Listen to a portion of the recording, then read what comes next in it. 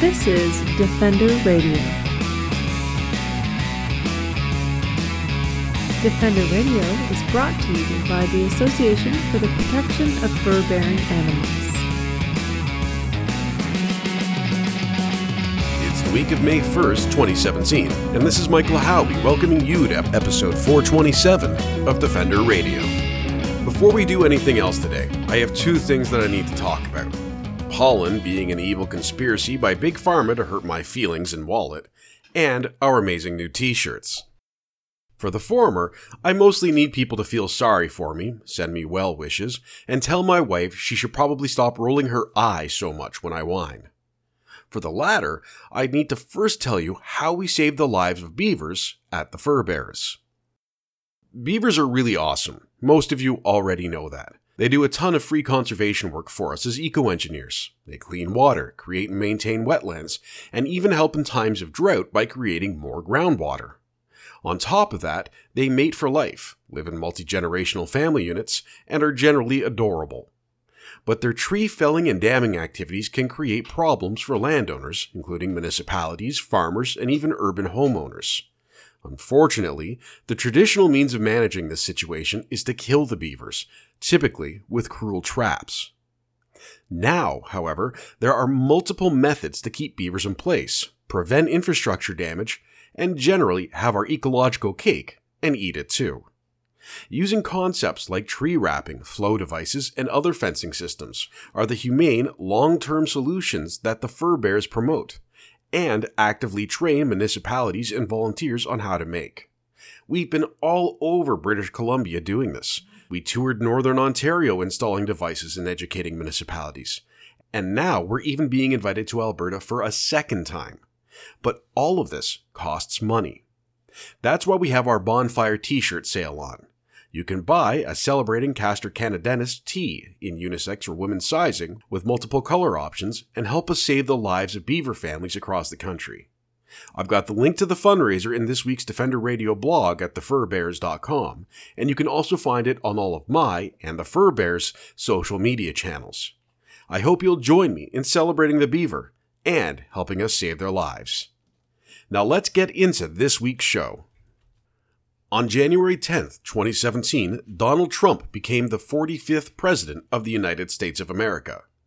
While I do have my personal feelings about the man that I cannot in good conscience share on this family-friendly podcast, it cannot be said that he is a friend of the animals. Immediately upon his winning of the 2016 election, animal advocates began scrambling, and within the first few weeks of his presidency, their nightmares started coming true. Massive cuts to environmental and animal-related federal budgets, the reversal of many protection laws, and censoring of both science and advocacy within federal agencies. In this age of Trump, animal advocacy in the United States has taken on a new urgency, and how that will eventually impact wildlife and our environment is yet to be seen.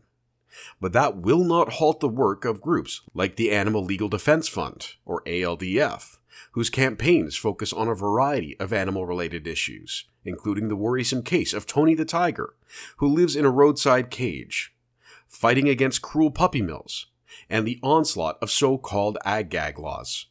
To discuss these campaigns and how this new unpredictable age of presidential politics will impact them, Defender Radio was joined by ALDF senior attorney Anthony Ellis-Susan. So look, we're going to talk about a few different things, I guess, today. It's going to be a lot of fun. We're going to make fun of politicians, and that makes everyone happy. I think that the best spot to start, though, is with this case that you're working on with Tony the tiger, which I actually thought was a typo when that got sent to me. And I'm sure you haven't heard that joke at least 100 times by now. So why don't we start back? We're looking April 2011 is how far back this timeline goes involving Tony the tiger. So let's start there. What was going on in April of 2011? So in April of 2011, the Louisiana legislature passed the big cat ban, and one of our co-interveners in the case, Warren Trish Jr., was actually a House representative at the time who sponsored the legislation. And he was concerned about the Tony case in particular, and more generally about other reports he heard of of captive wild animals and tigers. So the Louisiana legislature passed this big cat ban, which essentially made it illegal for private parties to possess big cats, including tigers. The Animal Legal Defense Fund then filed litigation against the regulatory body that controlled or that regulated the big cat ban, including as a co-party Warren Trish, who was the House representative who had sponsored the legislation. And they were successful. They obtained a judgment, ultimately an injunction against the regulatory body from issuing a permit that would allow the Tiger truck stop to keep Tony. That went up on appeal, and the appeal was affirmed. The trial court's judgment was affirmed. There was sort of a little bit of a procedural curveball in there that I won't, I'm happy to get into if you want to, but ultimately the injunction was affirmed by the appellate court. Tiger truck stop petitioned the Supreme Court of Louisiana to review it, and it's a discretionary review, and is pretty typical. The Louisiana Supreme Court didn't want to review it, so they let it stand. And that was the final judgment. And that's pretty significant on itself, though, to have it go this far, hits the appellate, I can never say that word, appellate court, which sides with ALDF. And then the Supreme Court say, nope, we're agreeing with that decision. We're not going to see it. In terms of an animal legal case. Exactly. It was a major victory. It was a hard-fought litigation. I think Tiger Truck Stop indicated they spent almost $500,000 litigating the case. So it was, a very, very tough litigation victory and a well-deserved litigation victory by the attorneys at the Animal Legal Defense Fund who handled that case. That was, well before my time at the Animal Legal Defense Fund, but they did a great job and won the case. And what Tiger Truck Stop did, unfortunately, and this is sort of where we're at today and where I come in, is it engaged in two sort of legal tactics to try to avoid that judgment. First, it lobbied the Louisiana legislature. Michael Sandlin, who's the owner of Tiger Truck Stop, is fairly well connected politically down in Louisiana, and so he went to some of his friends in the legislature essentially and got them to sponsor and ultimately enact a special law that was expressly designed to only benefit Tiger Truck Stop and allow it to continue to possess Tony, notwithstanding the general prohibition against possession of tigers and big cats in Louisiana that was adopted in the big cat ban. That is one of the issues in our case. And then the second thing he did, legislatively he got the exemption. He also, after the judgment had been entered against him at the trial court level, and while the appeal was pending in the First Circuit Court of Appeal in Louisiana, Tiger Truck Stop filed its own lawsuit challenging the constitutionality of the big cat ban. And that litigation is ongoing. And one of the things that the Animal Legal Defense Fund has done now is we filed an amended petition in that case where we're going to challenge both the tactics that Tiger Truck Stop implemented. We've affirmatively raised challenges as to the special law, the exemption that allows Tiger Truck Stop to keep Tony, arguing it's a special law, which is a term of art under the Louisiana Constitution, which prohibits, for good reason, prohibits the Louisiana legislature from passing a law that's designed to just benefit a private person for a lot of reasons, including that it's obviously, it undermines confidence in the legal system when you have the legislature acting for a very specific special interest. And so we've argued that's unconstitutional. And then secondly, because we were able to intervene, again, along with Mr. Trish, who is the original sponsor of the big cat ban, we're going to be in a position to defend the big cat ban against the constitutional challenges that Tiger Truck Stop has raised. And that's, much broader than just Tony. That's, keeping the big cat ban, in force as to any tigers, potentially captive tigers or big cats in Louisiana. So that would have, much broader ramifications if the court were to strike down the big cat ban. And again, we're confident that it's a constitutional law, and we're equally confident that the special exemption that was passed to benefit Tiger Truck Stop is an unconstitutional law.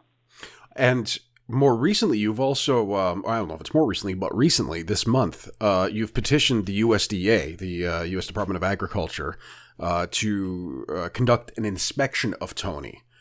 Based on recent, the news release is based on recent information raising concerns regarding the tiger's health.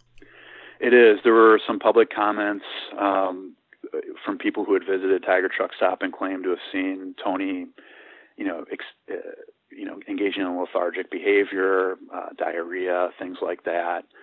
Based on those concerns, we sent our own private investigator to the Tiger Truck Stop to take video and photos of Tony. We sent those to a world-class veterinarian expert who deals with tigers all the time. She reviewed those photos and videos, and based on that, she had some concerns about Tony's health, specifically two concerns. One, he has what's known as a kyphosis, which is really just an abnormal rounding of his TL spine, and that can be indicative of a large variety of conditions, at a minimum some sort of arthritic condition, but it could be much more severe than that. And then secondly, Tony, it's clear, and I've looked at the videos, and even I, as a layperson, can identify this. He's really favoring his rear right foot. It's clear that he doesn't want to put weight on his rear right foot, and he's, to the extent that he engages in this sort of crossing over behavior where he steps across his body to try to keep all of his weight on his left rear foot. It affects his tail movement, which normally, tigers and other big cats and even, house cats use their tail to sort of help guide their weight.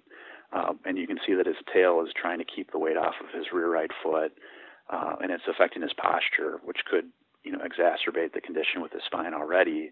And then he's, sort of hunching over more to try to keep the weight off the rear part of his body. And so based on those concerns, we sent a letter to the USDA, as you indicated, and asked them to step up under the Animal Welfare Act and engage in inspection of Tiger Truck Stop to see if there are any violations of the Animal Welfare Act, and also to determine whether, Tony needs to see an independent veterinarian expert for independent care, which we think he does need. Well, and based on my, law and order legal expertise, which in this case is actually from watching all the Animal Cop shows that my wife watches, which I agree to watch in lieu of watching Glee reruns. If they see, if your typical sort of SPCA agent or officer sees an animal sort of exhibiting ongoing symptoms, such as you have described, so the diarrhea ongoing, the clear discomfort at the minimum of that right rear paw, and some other issues that are being raised, they have the authority to go in and go to a court and say, these are what we're seeing. We want to, have an inspection. We want to pull that animal out of that condition and have a look at. Why doesn't that happen here? Is it separate law because he's an exotic animal? No, we're hopeful it will happen. I mean, we've notified the USDA. We've asked them to send an inspector out. As far as we know, they haven't gone to the facility yet. We're trying to follow up and find out. There's sort of typically it's 45 days to 60 days after a complaint that the USDA will follow up on that. We've obviously, notified them that there's, exigent circumstances here, and we've done everything we can to persuade them to go out there as quickly as possible. So hopefully they will, get out to Tony quickly. And like you said, then they, seeing what, and, we offer to send them the videos and photos as well. But seeing what we've seen, we're confident that they will step up and do their job and require Tony to go through an independent exam to determine what exactly is causing his medical conditions and make sure he gets appropriate treatment. And it's notable that, the Tiger Truck Stop's had problems in the past. This is a facility that has, exploited tigers for 20 years just to promote its business. And it's been cited by the USDA previously for violations of the Animal Welfare Act, including a failure to provide, basic veterinary care, clean drinking water, and for mishandling tigers in violation of the Animal Welfare Act, among other issues. So there's a track record at Tiger Truck Stop of not providing adequate treatment and care for tigers. So hopefully that, is something that will also, trigger the USDA to act promptly here. The USDA is not having a good year. I find they come up quite frequently in conversation amongst us animal folks. Absolutely. Although I must admit it's probably a pretty tough job to have for them, particularly with the political pressure.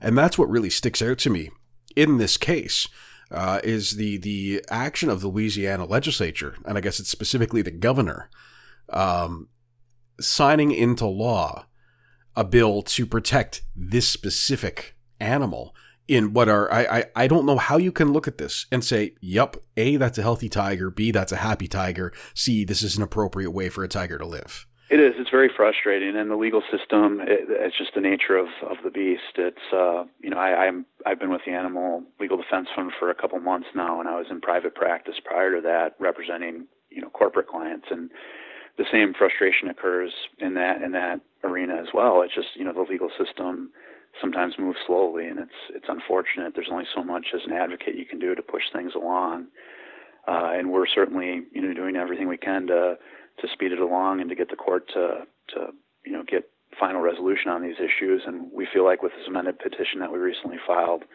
we're in a good spot, and hopefully we will get, resolution very, very soon and get Tony out of that truck stop and get him to a sanctuary where he can be, happier and get better care. Absolutely. One of the campaigns that's ongoing, I don't know if you call it a case or a campaign at this point, is the ag-gag laws in the U.S. This is something that we kind of hear about, and as advocates, it feels kind of like the sun is to a vampire. We don't know a whole lot about it, but we don't like it. It almost feels like an ominous presence these days.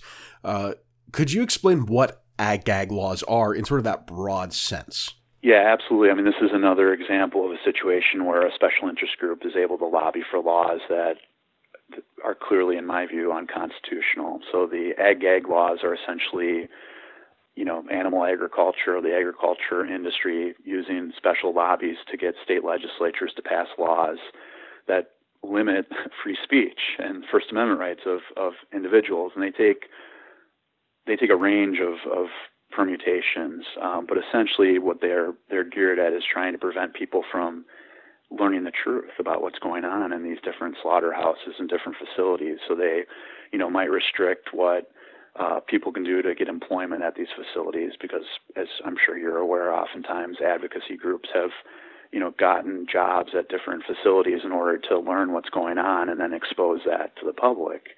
So these ag-gag laws are essentially an attempt to prevent that and keep the public from learning what goes on in these facilities. And they can include all sorts of really draconian remedies and sanctions, so that just the threat of the sanctions, even if the statute's unconstitutional, it essentially chills somebody from engaging in their free speech rights, because they're concerned that, these big lobbying groups who had the money to get the laws passed in the first place, also have the resources to hire really expensive attorneys and litigate really aggressively. And they can essentially, destroy private parties and bankrupt them through the litigation process. And so this is one of the tools that the animal agriculture industry uses to try to chill the free speech rights of people who are trying to expose the truth to the public. It certainly feels akin to the slap suits that we're all familiar with as well, that are used sort of to directly at the individuals from the corporation as opposed to through the government, like an ag-gag legislation. Yeah, exactly. It's like a anti-slap suit on steroids, because you have not only the threat of the litigation, you have this statute that on its face might expose you to all sorts of draconian remedies on top of that. So it just increases the leverage available to these, animal agriculture companies to shut people down and silence them. Well, and what surprises me, now I understand, and this is, a broad reach of my compassion and insights, but trying to understand where some of these agricultural companies come from. And this comes more from my experience speaking with farmers, landowners, and ranchers, is the fear of the extremism. And I think that's, while I think it is sensationalized by the media and sometimes legislature and lobbies, I think it is a reasonable concern, because it has happened, and because of the language used sometimes by activists or advocates. If you have a dairy farm or a pig farm or whatever, and I'm going to preface this with the fact that I do eat a plant-based diet, but there is a back of your mind fear that these people might come after you, and that your livelihood could be put at stake because of what you perceive as a political disagreement.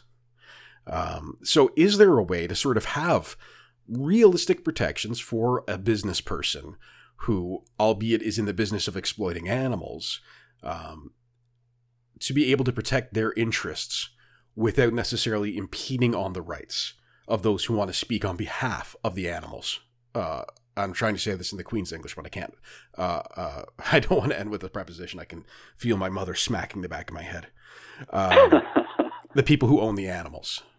Yeah, absolutely. And I think there's always a danger on both sides of, painting things with too broad a brush, because obviously there are, whenever you're dealing with any sort of debate or issue, there's, going to be extremes on both sides of the debate, and there's a range of people involved. So certainly those are legitimate concerns and points. The ag-gag laws are clearly not a good example of that. They're only to protect sort of what I would characterize as the bad actors in the animal agriculture industry, because for the good actors or the better actors, there are already tools in place to protect against any sort of extremism. I mean, in fact, and this is going a little bit beyond my knowledge base, but animal advocates are sort of a hated group in the law. There's special laws in the U.S. that are specifically designed to try to impede animal advocates already. There's various Patriot Act type provisions and things like that. So that there's already sort of extra tools in the tool belt of animal agriculture, even beyond these ag-gag laws.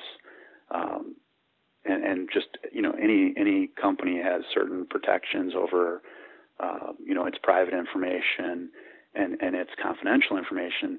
What they're trying to protect against in these ag-gag laws are things that aren't confidential, but they're abuses that are going on in certain, and obviously not all, but in certain of these facilities, there's abuses, and that's what they're concerned about. They're concerned about, the exposés where people are seen doing things that are just clearly wrong, clearly criminal in nature, and just, horrible abuses of animals. That's what they're trying to suppress with the ag-gag laws. And I don't think there's anyone who would actually try to defend that type of conduct. So for the good actors out there, I think they already have the protections against any sort of, legitimate concerns they have about extremism. But the ag-gag laws are just designed to protect the real bad actors.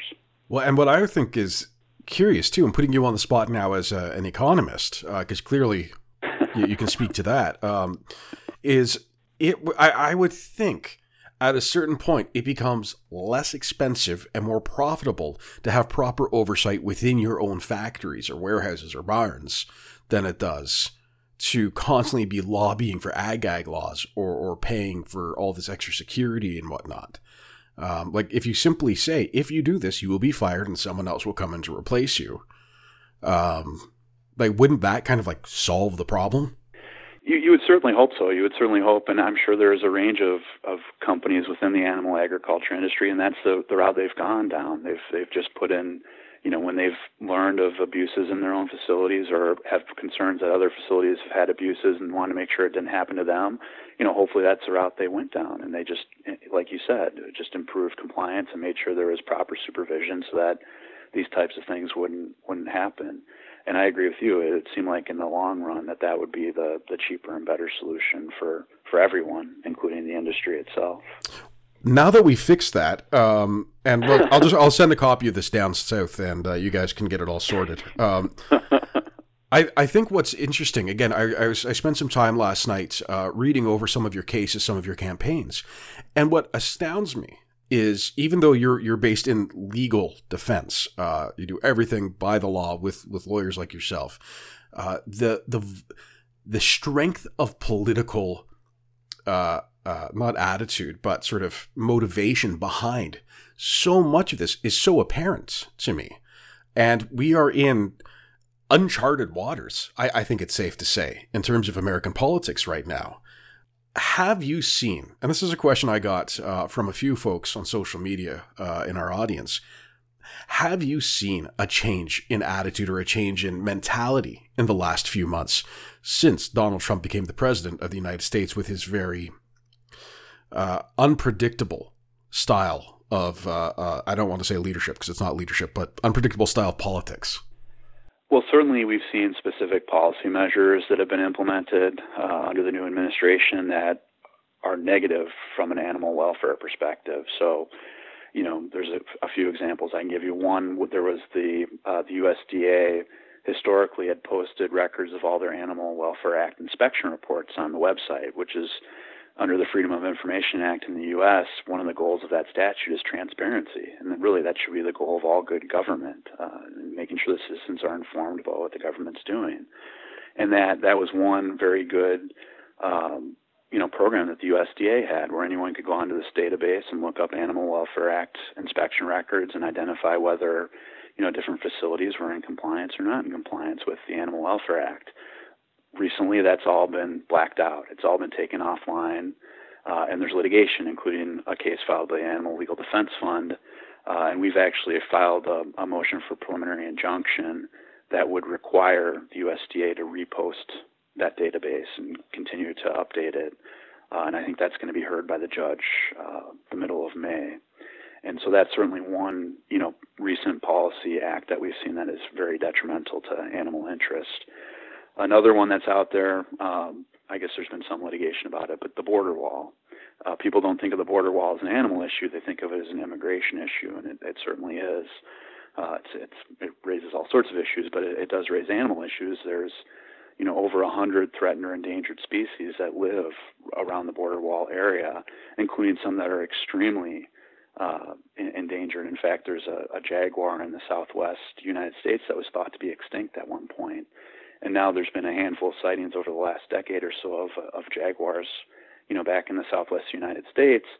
And the scientists are pretty sure that they're roaming up across the border from Mexico, because there's different sanctuaries in different areas in Mexico where they can survive. So if you were to build the wall, you're effectively, cutting off the jaguars from ever repopulating the United States where they had historically lived, and it's going to, impact their hunting and their breeding, behaviors as well.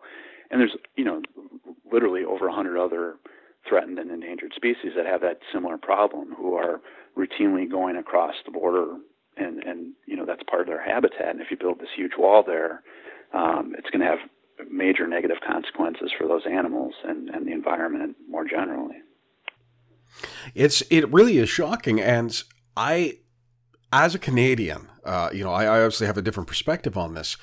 I couldn't imagine something like a border wall going up or even being discussed without the environmental impact, in the simple manner of an environmental impact report being discussed. And it, as of today, and we're speaking on, I don't know what day today is, Tuesday, the 25th, for our listeners, there's talk about the government stalling out because President Trump is trying to force early approval for funds to build this wall. Like it literally kind of gives me a headache, and I see a bright white light. And tell me why I shouldn't go towards that light.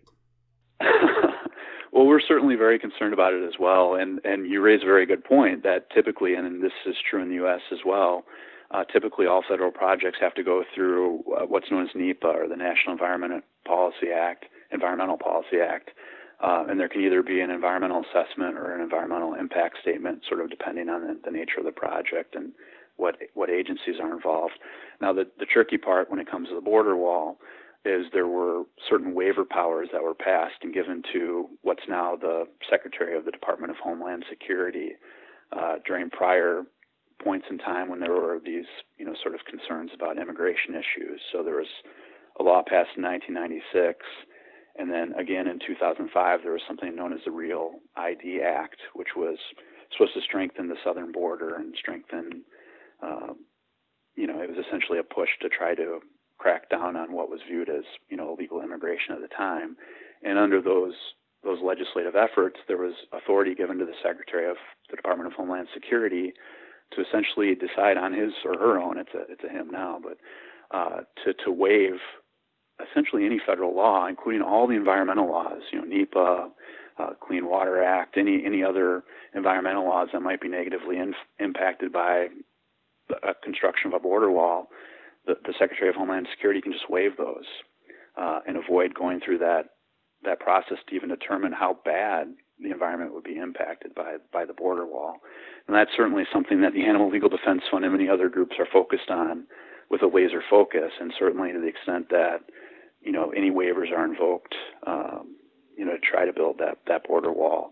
That's something that we would, strongly evaluate looking at litigation to raise, various challenges, constitutional challenges, and various other challenges to that type of waiver. Yeah, and that wall has an assortment of issues behind it on every possible level, socioeconomic, freedom of movement of persons, all of the acts you described, and it's though the rush for it is the feeling I'm getting in terms of sort of how some of this legislation is happening. And particularly the executive orders. President Trump was quite proud of how quickly he was signing those, and at one point admitted he didn't actually know what was included in one of them. As a Canadian, I genuinely worry. And this is not just for animals, but for an assortment of things. Again, today in my newspaper, we're hearing about, shots fired on the softwood lumber issue out west. And your government wants to increase the tariff, which goes against, NAFTA, which is all kinds of other issues. And then there's the whole starting 4 different wars at the same time issue. Kind of worries me a bit. But then we even scale back down to like the National Park Service. This one, I am amazed by what happened in that sort of chain of events of this defunding met by resistance, but the censorship, I think, and I don't even know if it's censorship at this point. It's something of National Park Service, of EPA, all of these records just sort of like disappearing off the internet. I'm going to ask you personally, what was your reaction when some of this news showed up in front of you? From, the records disappearing to the funding or deregulation of long-standing environmental programs and so on. Yeah, I mean, we're certainly concerned, from the Animal Legal Defense Fund's perspective, we're concerned whenever there's any regulatory or deregulatory efforts that will impact the great progress that's been made in recent years to try to, help protect the environment and animals. And certainly those are some good examples. The USDA blackout of the records, just general defunding, deregulation. Those are concerns because, frankly, there's already, even without defunding, there's already a lack of adequate funding. If you look at the U.S. Department of Agriculture, the number of inspectors they have, they don't have enough. We were talking, broad brushes earlier, but there's a lot of really good men and women at the USDA who really care deeply about animals and want to do their job, and they just don't have the resources to do that. And I'm sure that's true within every regulatory agency in the United States. And so what they really need is more money. They need more help. They need more resources. So whenever you're talking about, defunding or deregulation, what's already a system that doesn't have enough resources and ability, to protect and carry out its regulatory function, that's a significant concern for us. And certainly we're going to do everything we can within the legal system to sort of fight those efforts to roll back and defund, regulatory efforts that are designed to try to protect the interest of animals. And does this change the type of advocacy you do, both, literally and figuratively, at the ALDF and for your supporters? Again, it's some sweeping regulatory changes and a very clear screw 'em attitude. I think that's just the most eloquent way to put it, coming from the top down. Does it affect your day-to-day in how you are an advocate, again, both as a literal advocate, as a lawyer, and as someone who speaks for the animals? Yeah, absolutely. I mean, I can tell you from a personal standpoint, the reason why I work for the Animal Legal Defense Fund today is because of sort of the political environment out there. That's what caused me to change jobs, because I knew, the Animal Legal Defense Fund, the animals were going to need all the help they could get from a litigation perspective, and I'm a litigator, so there's certainly going to be a lot of work for us to do to the extent that there's continued efforts to sort of defund and deregulate the protections that are in place today to protect animals. And then really it's not just deregulation, there's a lot more that can be done proactively as well. For example, there is, and this is, sort of heartening to see, but there was a Big Cat Public Safety Act was recently introduced in Congress in the United States, which is a nationwide law that would do something akin to what the big cat ban was designed to do in Louisiana, and that was sponsored by many Republicans, which is nice to see. So there is, bipartisan support for animal issues as well. But certainly there, with sort of the things you're describing as far as the, sort of the political framework, there's going to be a lot on the legislative side that has to be done. It will certainly create dynamics within the regulatory agencies. I mean, I strongly suspect there's many, career employees in these regulatory agencies that are none too happy about what's going on. And, from a litigator perspective, it would be really interesting to see what sort of internal memos are being written about the negative consequences of some of these political decisions that are being made. And I suspect, when litigation's ongoing, if those become discoverable, there might be some really good documents from people who are, in fact, within the agency themselves, making our case for us. So that's certainly something I would be focused on from the litigation perspective. And that's something we saw in the early days during the transition and in the first 2 weeks or so, was the number of what we must assume were bureaucratic leaks from within and around the White House. I was a journalist for several years, and I never recall, and this is when I was addicted to news, never recall that volume of distrust from within the government taking place.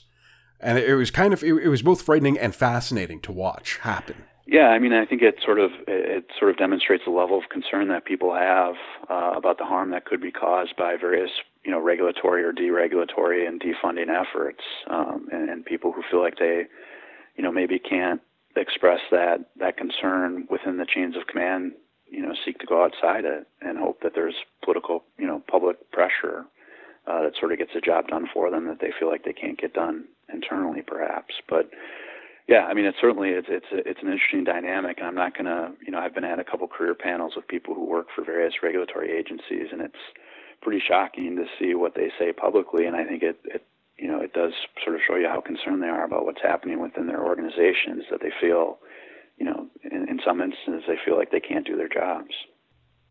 Well, and that's one of the great signs from the March for Science that took place over the weekend was all horror movies start with a scientist being ignored. Exactly. I thought that was quite appropriate. Now, one thing, and this is almost a personal question for me, is I obviously both as sort of a nonprofit communicator and as a somewhat quasi-newsy person doing this podcast and blogs, am plugged into a lot of channels in terms of animal-related news. And I am having trouble keeping up, in all honesty, with the news coming out of the U.S. I mean, Canada's busy enough. But we start seeing things like today there was a headline about a bill that accidentally allowed drones to shoot at predators. There's the hibernating wolves or bears that can be hunted now. All of these strange laws that were in place or were sort of not regulated because no one thought they needed to be, all of a sudden are coming out. How should people, and this is for every political stripe, stay both, legitimately informed, because I think that's a big issue these days, is the volume of spin and quote unquote fake news, or at the very least, I should say, reliable information dissemination. So staying sort of connected with all that and then knowing what to do with it, because you've got sort of your local, state, federal level groups all sort of jumping on these things with different bits of information coming from each of them. Then you've got the news industry that's sort of partially covering some of it, and the legislature, which in some cases is honestly just making it up as they go along. So how can people stay informed, connected, and able to respond to some of these sweeping changes, again, from that sort of, removal of data down to absolutely ridiculous laws that no one even knew were a thing? Yeah, I mean, it's certainly difficult from the public perspective to keep abreast of all the developments. I mean, fortunately for me, at the Animal Legal Defense Fund, we have a tremendous network. I mean, we have internally within our organization, we have over a dozen attorneys. Many of those are focused on, sort of criminal justice impacts, which is beyond my area as a litigator. We have various people focused on legislative efforts. We also have a really tremendous network of, I think, almost 2,000 pro bono attorneys at 400 law firms around the country. and then, hundreds of thousands of members who are non-lawyers as well. And that network certainly helps, keep us informed. And certainly what we try to do is disseminate to our members sort of, specific high priority action items. So certainly one way that the public can stay informed of certain, critical issues is following the Animal Legal Defense Fund, going to our website. We have a Twitter feed, things like that. And there's other, great organizations out there as well in our field that we often work with and partner with, who also, track things, and are another great outlet for information. But certainly, like you said, and it seems like in the last few months, there's been a lot of activity regarding regulation and deregulation, and it takes a lot of resources to keep track of that, just to keep track of it, much less to fight it. So certainly, we're laser focused at the Animal Legal Defense Fund on doing everything we can to stay on top of everything and fight where we need to fight to protect the lives and advance the interests of animals through the legal system. Is that potentially a tactic from, and I don't know what label to provide because it's not fair to say Republicans, as clearly not all Republicans agree with what's going on, but from those who want to, at the very least, undo or reverse the benefits that have been given or have earned for non-human animals in recent years? Is it maybe something that they're saying if we do it all at once, some of it's definitely going to get through? I mean, it could very well be, because certain administrative actions, certain executive actions, there's time limits on the ability to challenge it. But I feel very confident that the Animal Legal Defense Fund, its organization, as well as, the many other great partners that we work with are on top of all the key issues and aren't going to let anything slip through the cracks. But certainly, from the public's perspective, this is a really good time. If you care about animals, you should be supporting groups like the Animal Legal Defense Fund. We can use all the help we can get.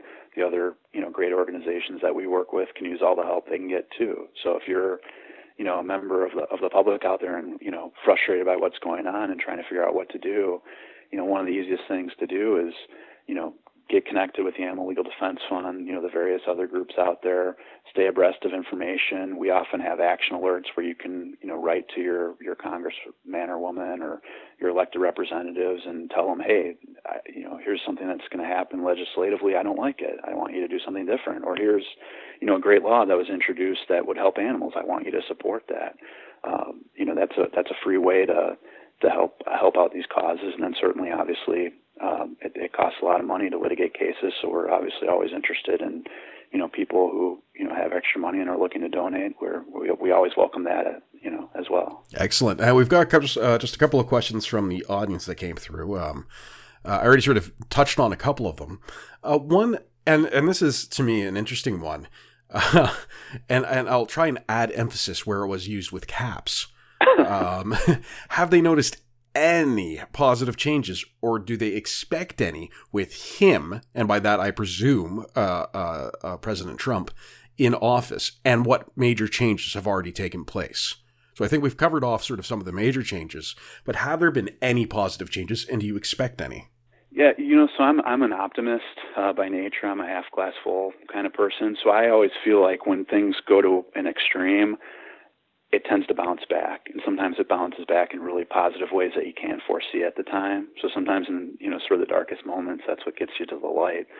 And so I do see that. I think there's a natural reaction to some of the policies by even, members of the administration's party. Like I mentioned, the Big Cat Public Safety Act. I think it had, and I don't quote me on this, but it maybe 7 or 8 Republican co-sponsors. I don't know if you would have gotten 7 or 8 Republicans to support that kind of legislation, 6 months ago. Mm-hmm. So I do think that there will be positives. We have to fight the fight now to protect the interests of animals against any efforts to deregulate, defund, etc. But at the end of the day, I think, the vast majority of people want animals to be treated well. They want the environment to be clean, not just for animals, but for us. And so I do think that to the extent there are efforts underway by industry groups to sort of get laws passed in this environment, that at the end of the day, that will hopefully backfire, and what will come out of it is better laws. Well, and that's certainly some of the attitudes I've been reading, specifically about things like the Affordable Care Act, how people were against it, then saw what the plan was, and all of a sudden realized, holy crap, we need something. And it almost it was interesting to watch on social media people who said, I was against this. Now that it's been put in the legislature and it's been debated and all of these things are coming up, I have a better idea of what I need and what I want. And now they're communicating. And again, you heard a number of Republicans saying, I'm not going to support what you're putting out because it's going to affect my constituents negatively. Yeah, absolutely. And I agree with that. I mean, I think there were, I'm in favor of Obamacare, but certainly there's improvements that could be made. Certainly there are cost issues that could be addressed. There's a lot of people out there who have trouble, making even the subsidized payments under the plan. So that's a great example of something where maybe because there was this attempt to completely undo that law, you'll end up with something that's better, and it'll be better for everyone, I hope. And this is another one that is very broad, but I think is potentially a very good question for you and for the Animal Legal Defense Fund is, do you think the general public will ever start to view animals, and then in parentheses, any, as sentient beings, / anytime soon? I do. I certainly think there's already a segment of society that, and the science is there, with regard to like chimpanzees, it's clear they're sentient. They're very, very intelligent. They can learn language. They can understand, pretty complicated concepts. So I do think there's already a segment of the population that's there, and I think it grows every day. And that's really one of the things I'm excited about, being part of the Animal Legal Defense Fund. If you look back when we were founded, I think it was in 1979 by Joyce Tischler. She founded the whole field of animal law. There wasn't such a thing before the Animal Legal Defense Fund and before Joyce came up with this area of law, and now it's an established part of society. And there's many, many groups that are, working to advance the interest of animals. So I think, over time, it's just the number of people who recognize, how important animals are and that they are sentient, that they deserve to be treated, not just humanely, but on some level they need to have rights recognized. I think, over time that will just continue to build and build and build, and the laws, in many areas, the laws will eventually catch up and recognize that. So I do remain hopeful, and and like you mentioned, you eat a plant-based diet. So do I. I certainly didn't do that growing up, and I converted over. Maybe it's been 12 years now, and I did it because I learned about what was going on in the animal agricultural world, and I learned about the abuses that happen to animals. And there's been a lot of great advances in the plant-based alternative products out there as well. Mm-hmm. And I think that momentum will just continue, and it'll be easier and easier and easier for more people to move to a plant-based diet, which helps, obviously, animals and the environment. Absolutely. And on that note, one question I'd like to ask, particularly those of you in the legal field, is an oft criticism that I receive in any kind of debate about animal welfare, rights, laws, etc., is that it's a mass animal rights agenda, which obviously is, ominous, to make everyone vegan and end all use of animals and have no one keep animals as pets. And I say this as I am stared at by multiple dogs. So how do you respond? Because I'm sure you get that all the time as well. I do, and that's certainly not true for me. I'm and neither is it true for the Animal Legal Defense Fund. I mean, we don't want to force anyone to be a vegan. We do think that there are obviously huge benefits to being vegan, both for your own personal health, for the environment, for animals. But even a very moderate position helps. And I think, that's sort of what we're focused on. We're focused on very, very moderate positions. We are anti-puppy mill, for example. I mean, I have dogs myself. I love dogs. And most of the people that work in the Animal Legal Defense Fund have pets. And we certainly wouldn't want to, they're a part of the household. Most of us treat them like kids. So there's, nobody has the agenda to try to get rid of that. So I do think that animal, what happens a lot of times in many circumstances is opponents to a group try to, paint them as an extremist group to sort of silence their legitimate criticisms. And I think that's exactly what this is. It's an example of, people painting animal welfare groups, animal rights groups with a really broad extremist brush when it's simply just not true and has no basis in fact.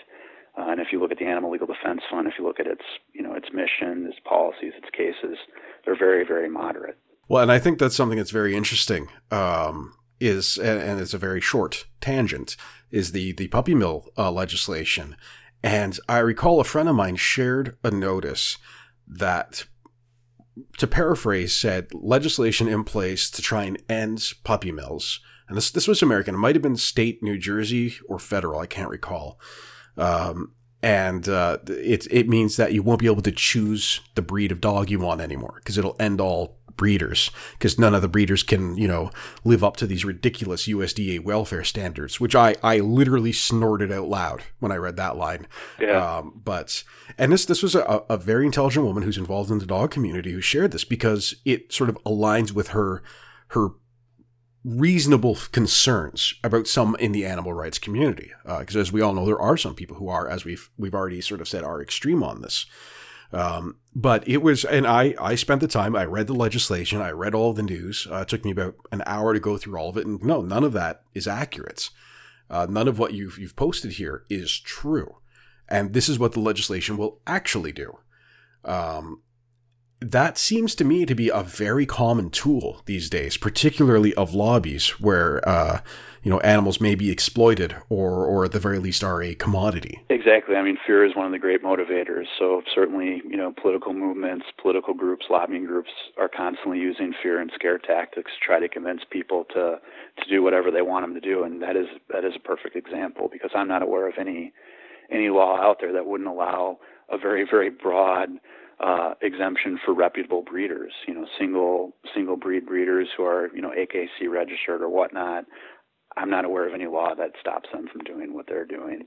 But that said, there's millions of stray dogs and cats that get euthanized every year because there's simply not loving homes for them when there's, people are out there buying puppy mill dogs who are just going to get sick, and you're going to have to spend an exorbitant amount on vet bills. And, oftentimes it just is an ultimate tragedy that you have, you buy this puppy and you grow to love them, and they, because they were raised in a puppy mill, have medical issues, and they don't have a lot of time with you. Whereas if you, went to one of the many, many shelters out there who have amazing dogs available for rescue, and get one of those for much, much cheaper, oftentimes, you'll have a loving family member for a long time.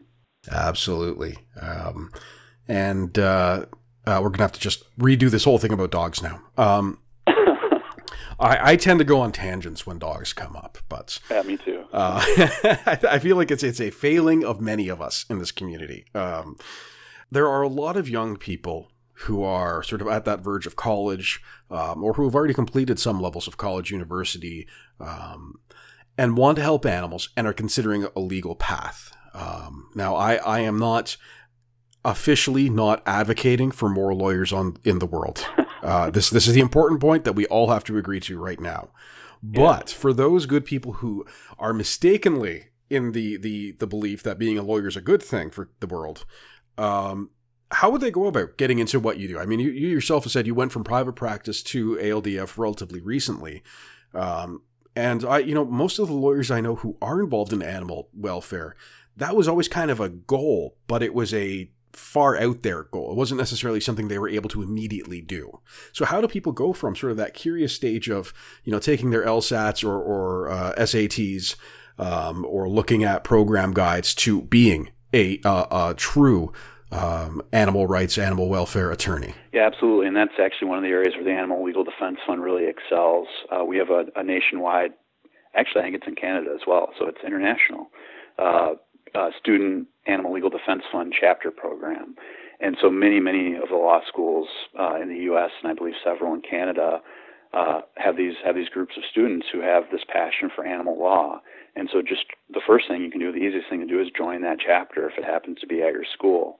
And if you're not in law school yet but are thinking of going, there's a lot of resources on the Animal Legal Defense Fund's website. And I'm sure if you live near a law school, even if you're not a law student, you could be an honorary member of one of these groups. And they do a lot of good work and educate you about animal law issues and get you involved in the community.